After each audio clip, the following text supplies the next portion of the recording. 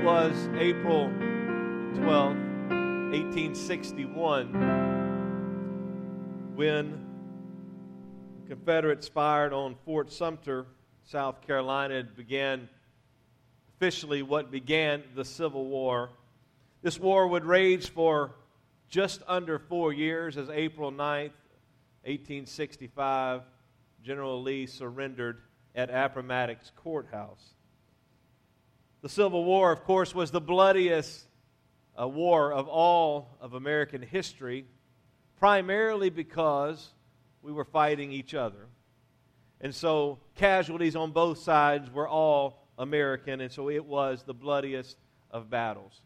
Shortly after the end of the war, as early as May of 1865, people began to come and to memorialize those who had died in the Civil War, both North and South. And so there's a lot of discrepancies on where Memorial Day came from and who started it and what was the official. But as early as 1865 and then finally in 1971, it became a national holiday that was to be commemorated on the last Monday of May. And it was no longer just celebrating just those who had died in the Civil War, but all who had died in combat for our nation. And so tomorrow, of course, is Memorial Day, and we celebrate and give thanks for those who have given their lives for the freedoms that you and I hold dear.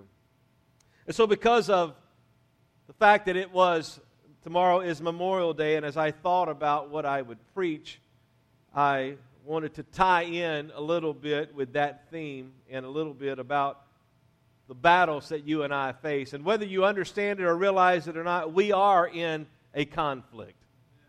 We are in a conflict that originated before time began. The Bible tells us that before the beginning of time, before God created Adam and Eve, and before He spoke the worlds into existence, that Satan or Lucifer decided that he wanted to be equal to God. And so it began a war in the heavens, and of course it was a war that would only have one outcome. And in the end, God always wins, but we are still in the middle of that conflict, and our outcome is assured. But between now and then, we have a battle that we fight, and we have questions. I would ask you this maybe. The question is not whether you're in the battle, but are you going to be on the winning team? There's only one team that's going to win, and that is God's team. That is the only side that is going to win. The question is, are you and I on His team? It is an unseen conflict. We don't see it played out in the natural, or maybe we do if we're attuned to what's going on. We see the various conflicts around us, but very seldom do we think about it in spiritual terms, and we think about it most often in natural terms. But it's unseen conflict. It's not like the old B-Westerns. If you're a Western fan like I am and you see the old B-Westerns, you always knew the good guy and the bad guy. The good guy, man, he's got the white hat on. And the bad guy, he's got the dark hat and the dark clothes. And they made it obvious as they could about which side was which. It's not so obvious in the day in which you and I live. At best, it is like guerrilla warfare where the enemy is attacking us and we don't see him. We don't see what's coming, and we're attacked and we're buffeted on various sides. Maybe, though, I would say it's more like chemical or biological warfare. It's going on around us, but we can't see it. We don't see the enemy. All we see are the effects of the enemy that is attacking you and I. In the book of Ephesians, and it's where we're going to go in just a moment, there is a pattern that I have told you about before. It is Paul's pattern of putting the indicative before the imperative. Look at your neighbor and say, the indicative before the imperative. Now, if you remember, what that means is this, that Paul will state what God has done, and he will state various truths about what God has done or things that are true in the kingdom of God, and then he will give us commands that you and I are to follow because of what is true. I was telling somebody, I was doing a Bible study on Friday, and there is a role that works play in our salvation. It's just works don't bring about our salvation. We do works because we are already saved. It's not that we do nothing. We get saved and we do nothing. But works follow salvation. They do not precede salvation. In the same way, Paul will state these truths about God's Word. He says, because this is true and because God has done all of these wonderful things for us, such as putting us in heavenly places, and He's given us all kinds of blessings, and He's given us salvation by grace through faith and all manner of wonderful things. He said, now live a certain way. And in the book of Ephesians, he speaks of, after all of this indicative, he gives us imperatives about unity, and he gives us information about equipping gifts, and then he gives us a lot of information about living holy and removing sin out of our lives. He talks about personal and family relationships, and then he ends with spiritual warfare. He ends with the battle that you and I are facing. And to that end, I want you to look at Ephesians chapter 6, verses 10 through 12. And with the Lord's help, over the next couple of weeks, I'm going to finish this whole passage here. But I want to look at the first paragraph of this section. I'm going to read from the New Living Translation today. But he says this, a final word. After all of those things I've talked about, after all of those things that God has done, and after all of these commands to live holy and be holy and to have right relationships with your family and so on and so forth, he says, I want to now give you a final word. And that is this, be strong in the Lord and in His mighty power. Put on all of God's armor so that you will be able to stand firm against all strategies of the devil. For we are not fighting flesh and blood enemies, but against evil rulers and authorities of the unseen world, against mighty powers in this dark world, and against evil spirits in the heavenly places. So just for a few minutes today, I want to preach about understanding the unseen battle. Understanding the unseen battle. And I will tell you, this is not going to be a detailed excursus of everything there is about spiritual warfare. I'm just going to look at just the text today and extrapolate a little bit about what this text says. And then next week we'll look at a different part of the text. But I want to bring to your attention three essentials about the battle that you and I are in and about understanding this battle. And the first is this, it's that our battle requires receiving supernatural strength from the Lord. It requires God giving us supernatural strength. He says it this way, a final word, be strong in the Lord and in His mighty power. Now you've heard me, maybe if you've been here a while, you've heard me as I would exegete various passages of Scripture and throw out some Greek terminology, and I'm going to do that again today. But just looking at that text, it would make you think that you and I need to go out and to make ourselves strong. If you were to tell somebody, you need to get stronger, you need to be stronger, you're not telling them that you're going to give them strength. You're telling them to go out and lift some weights and make yourself stronger. When I was, and this was probably 1992 or so, and the church, my dad pastored in Blue Springs, one of the Chiefs, Kansas City Chiefs starting offensive lineman went to our church, and he had a friend that would come with him who was on the practice squad.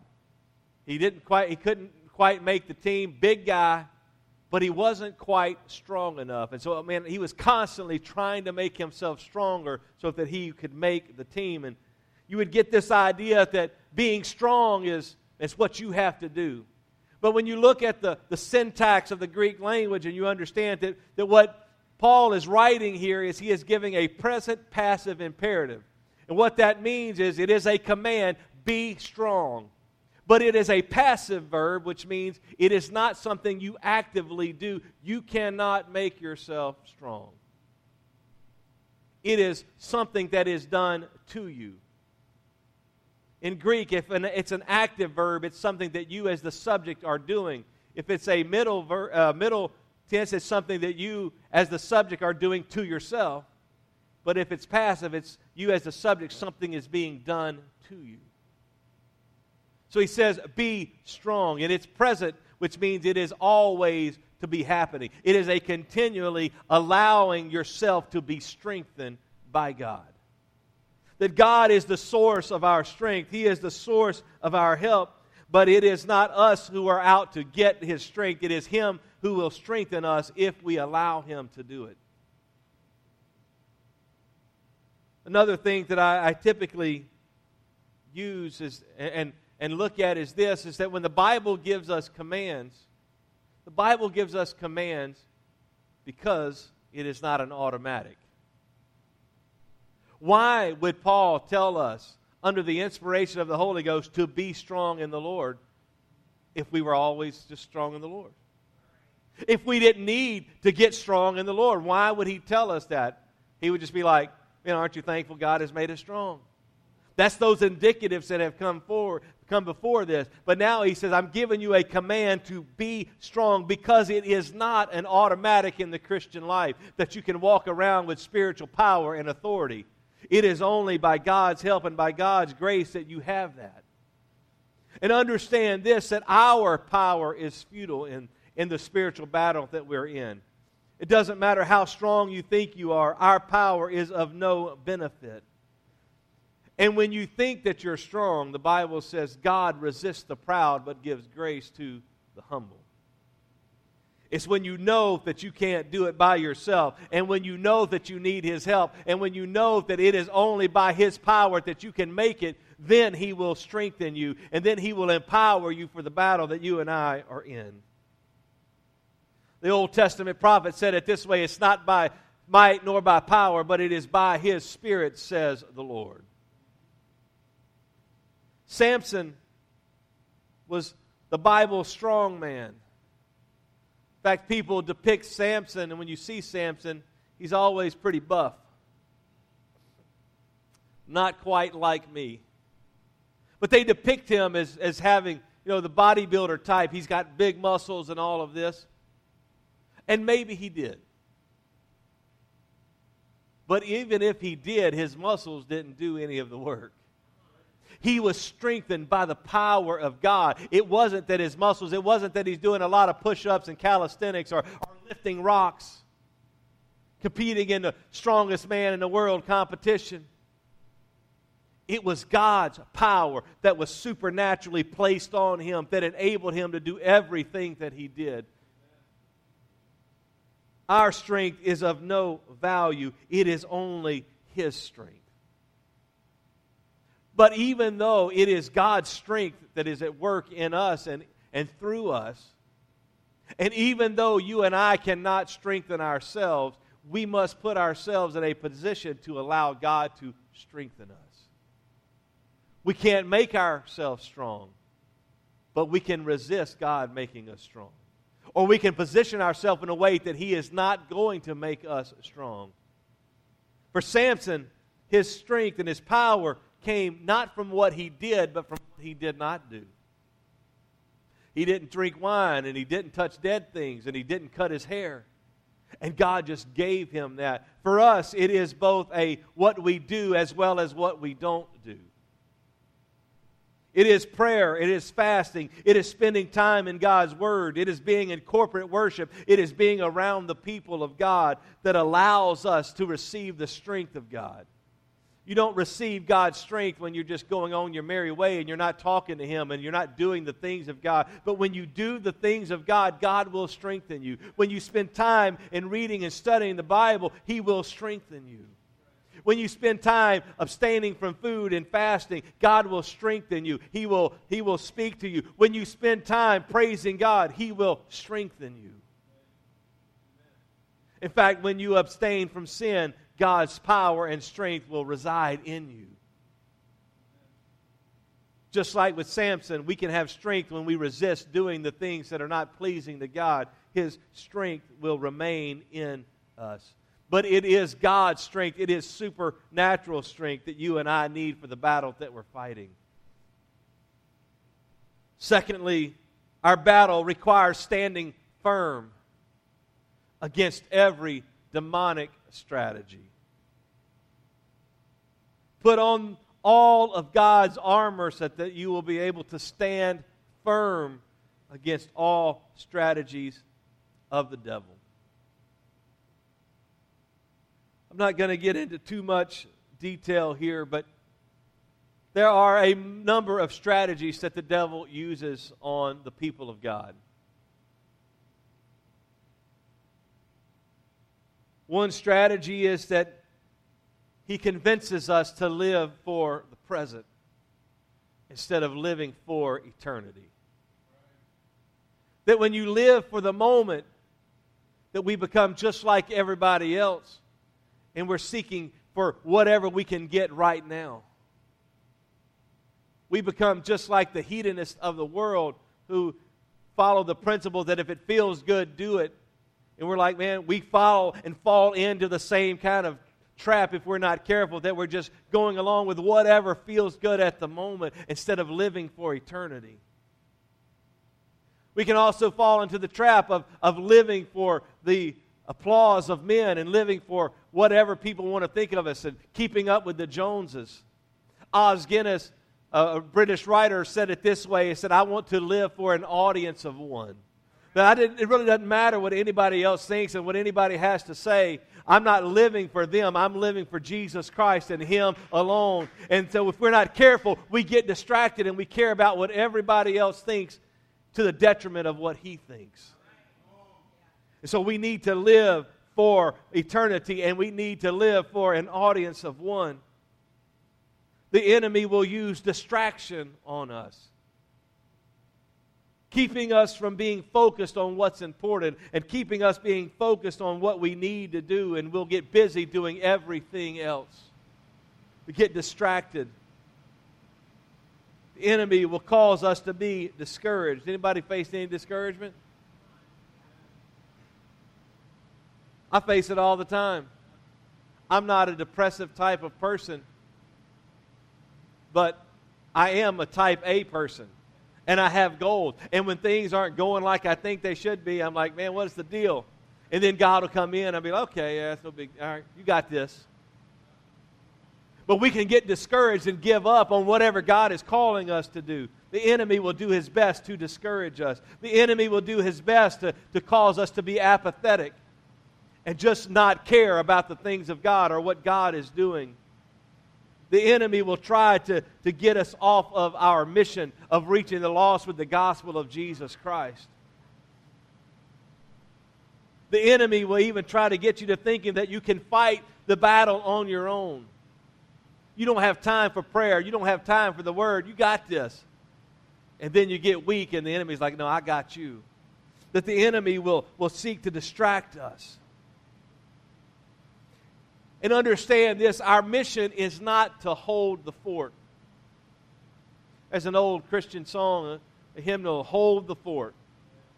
Now, I don't know if I've ever actually heard other than people make fun of the song, okay? That is not what we are called to do. We are not called to hold the fort. We are called to take new territory. We're called to reach new people with the gospel of Jesus Christ. And the best way to defeat the enemy is to take people that are on his side and get them on Jesus' side. To take people that are following him and get them to follow Jesus. Get them to come to him. It's not about let's just keep ourselves secluded right here, but it's about reaching people with the gospel of Jesus Christ. And I would tell you there are no pacifists in God's army. If you're a pacifist and you're not trying to reach people, the devil has already won.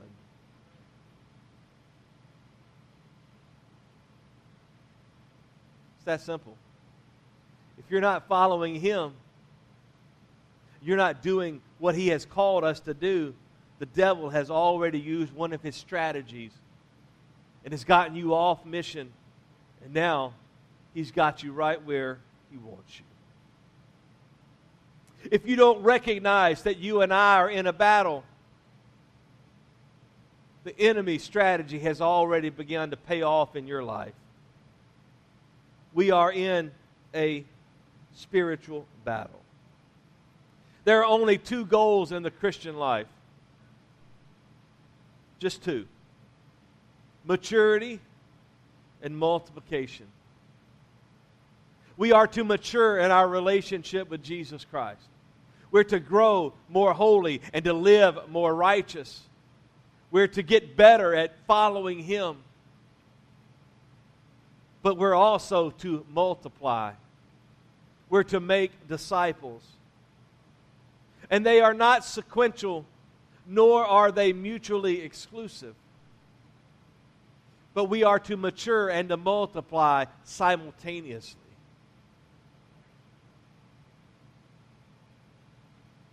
And I would tell you that if the enemy can get us to focus on only one, he's winning the battle. If he gets us to focus only on multiplication and we make a bunch of shallow Christians who can't do anything and aren't actually been effective in the kingdom, that's not really helpful. But if we get so focused on maturing and becoming, man, I'm so Christ-like and I've got all my act together and everything's cleaned up in my life, but you're not reaching people for Jesus Christ, then you're not taking new territory and the enemy doesn't have to worry about it. Then all you're doing really is you're just holding the fort. He has called us to mature and to multiply. And anything less than that means that we are giving in to the enemy and we are falling prey to one of the strategies of the enemy. I may have mentioned it, I don't know if I've mentioned it from the pulpit on a Sunday, but there's couple of different things that you could, if you want to get and understand what's going on in the spiritual realm. I'll give you actually three things. C.S. Lewis wrote Screwtape Letters 50 plus years ago, and it is demons writing letters back and forth to each other about how they are distracting Christians and keeping people from coming to faith in Jesus Christ. Randy Alcorn did the same kind of thing with Lord Falgren's letters, where he wrote that with letters going back and forth between a higher-up demon and his peon demon about how they're distracting people. And I would encourage you to listen to that. It will be eye-opening to you to understand that what you think is just normal is really the enemy at work to distract you. What you think is just kind of coincidence may really be the enemy trying to keep you from doing what God has called you to do. It's been a long time since I've listened to either one of those or even this last one, which was Frank Peretti's This Present Darkness series. And if you're not careful, you can read those things and you can get scared. But greater is He that is in us than he that is in the world. If we will keep our eyes focused on Him and allow Him to strengthen us, we don't have to worry about the enemy. But what we cannot do is be oblivious that He is at work in us. He is using strategies and He is after us to keep us from doing the things of God. When Jesus He tells the parable of the sower and the seed, He gives 4 different kinds of soil. And these 4 different kinds of soil, I don't think Jesus is giving us percentages. Maybe He is. But in 3 of the 4 kinds of soil, when the Word of God is preached, it takes root and begins to spring up. One of them, there's no soil, so it doesn't take root. It's just rocky. But the other 2 bad soils in the story, it begins to spring up a little bit. And the Bible says the cares of life come in and they choke it out. And the sun scorches it. Basically, people hear the gospel, they respond to the gospel, and then something happens to keep them from following through on what the Word of God is telling them. And the Word of God is trying to take root in their life, and it can't. What is that? It is the enemy of our soul distracting us and getting us carried on, thinking about other things. In the short time we've been here, I've seen it. People come in and go, man, that was awesome. 2 weeks later, you never see them again because they get distracted reach out to people, well, I'm busy and I can't come to church. I can't do the things of God. I've got other things. They're living for the wrong thing. And just because we've served God for a long time does not mean we are immune to the strategies of the devil. He's not just after the new babies. He is after every Christian to keep them from doing what it is that God has called us to do and from what God has called us to be. And I will tell you, sent a text to Pastor Cedric yesterday, and I was like, I'm not feeling good, but I'm preaching tomorrow no matter what. I was like, if I have to get on the stool and sit down, and maybe it's just my imagination, and maybe it is coincidence, but we are fighting a battle. And the devil knows what I'm preaching because I put it on Facebook. And you know the devil's on Facebook.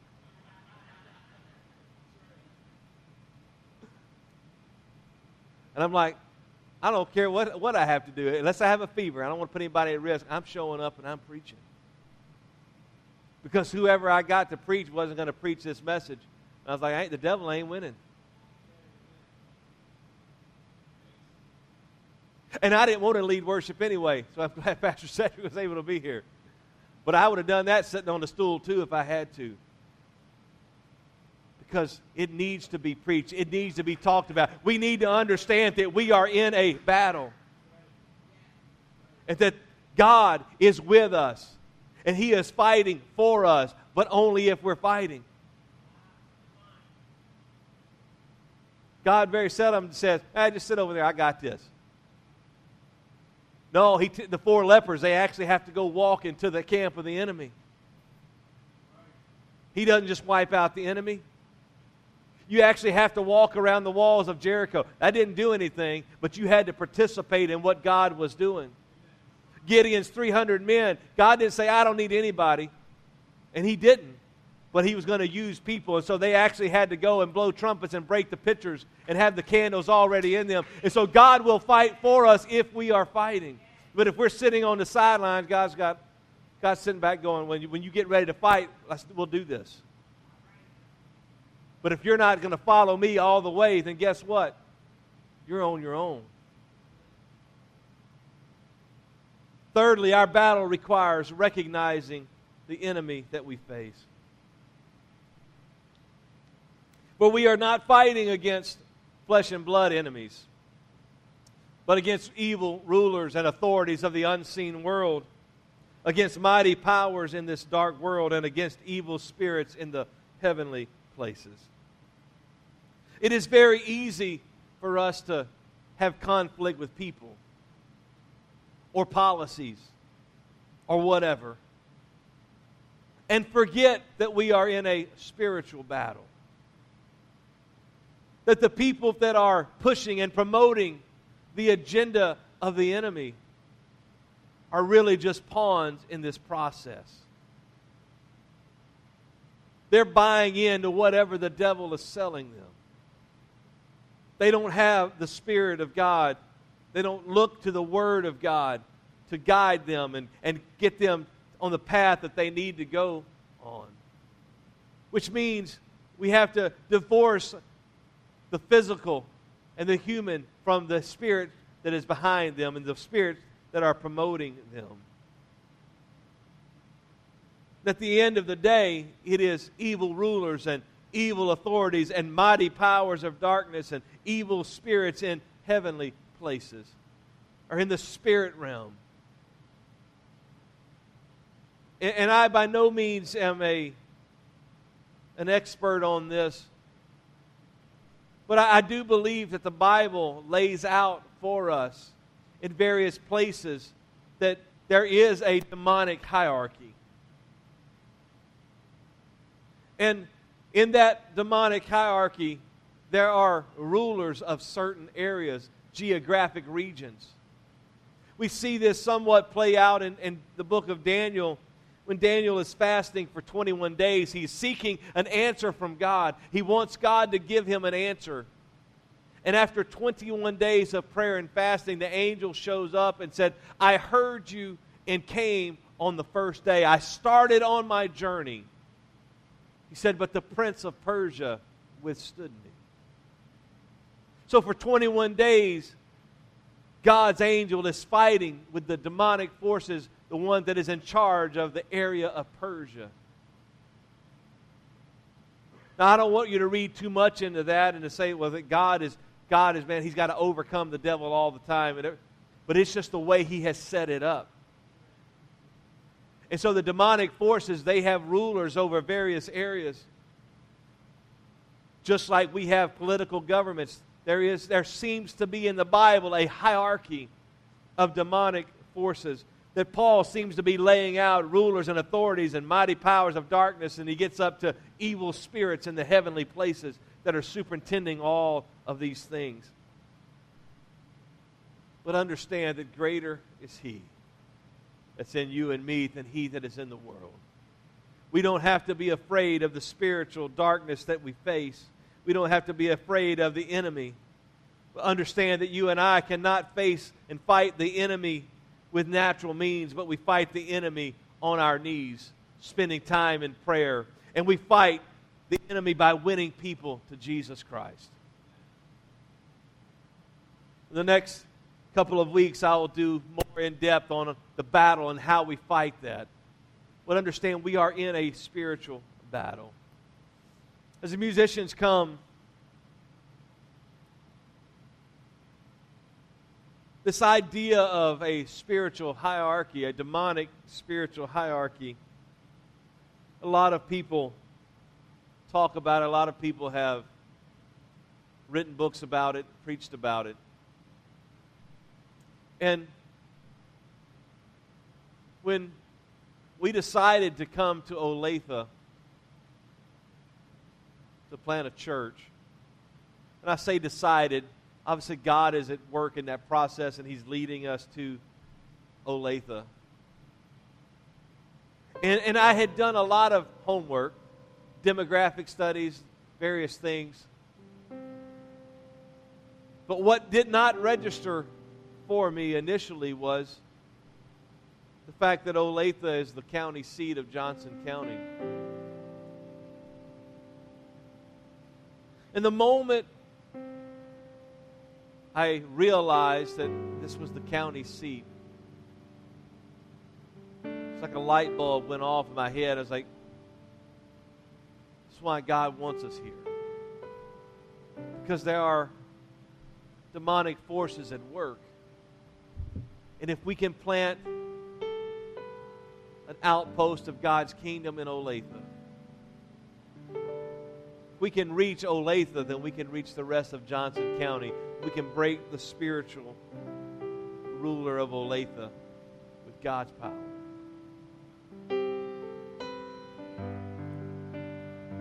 And when you look at our numbers, and it seems like we've got a long way to go. But I know that God can do it in just a moment. That He can transform what we're doing, and that the seed that has been sown can all of a sudden come to fruition, and God can raise up a mighty army. You and I are in a battle. You don't have to look for a devil behind every bush. You don't have to look for every bad thing that happens and go, man, that's the devil did it. Sometimes it's just life. But if everything becomes just life, then you miss out on the battle that we're fighting. And we're trying to then survive on natural means instead of spiritual means. We just stand together. It was early on in the Civil War, just a little over 3 months into it, the North would call this the First Battle of Bull Run. The South would call it the First Battle of Manassas. It took place in Manassas, near Manassas, Virginia, close to Washington, D.C. And the story is that a lot of the elite and the wealthier people in Washington, D.C., they decided that they were going to go out and have a little picnic in the countryside and watch the battle being fought. And for a while, they're eating their sandwiches and their chicken, and